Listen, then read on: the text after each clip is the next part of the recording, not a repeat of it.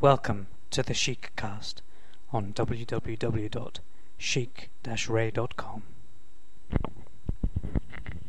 Charles Baudelaire, Le Soleil.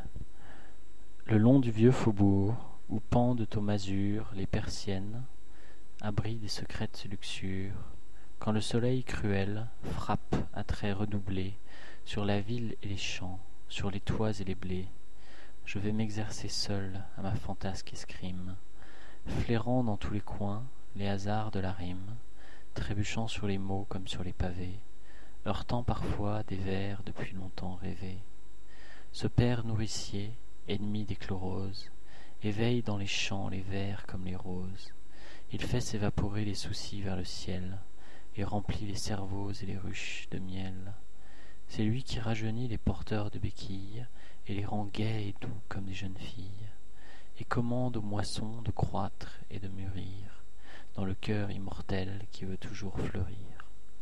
Quand, ainsi qu'un poète, il descend dans les villes, il ennoblit le sort des choses les plus viles et s'introduit en roi, sans bruit et sans valet, dans tous les hôpitaux et dans tous les palais.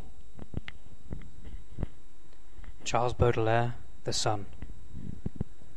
Along the old streets where the ruined shutters hang, and where secret vices find a shelter, when the cruel sun strikes with redoubled blows upon the city, the country, the roofs and the wheat, I go alone to try my fanciful fencing, sniffing out in every corner the chance of a rhyme, stumbling over words as if over paving stones, colliding at times with lines dreamed long ago.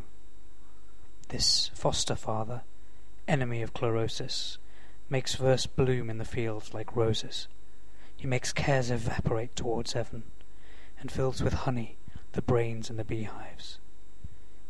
He rejuvenates the cripples and gives them the sweetness and gaiety of girls, and commands the harvests to flourish and ripen in those immortal hearts which always want to bloom. As he falls on the cities, just like a poet, he enriches all he sees, even the most vile things, and enters, like a king, without servants or noise, all the hospitals and all the palaces.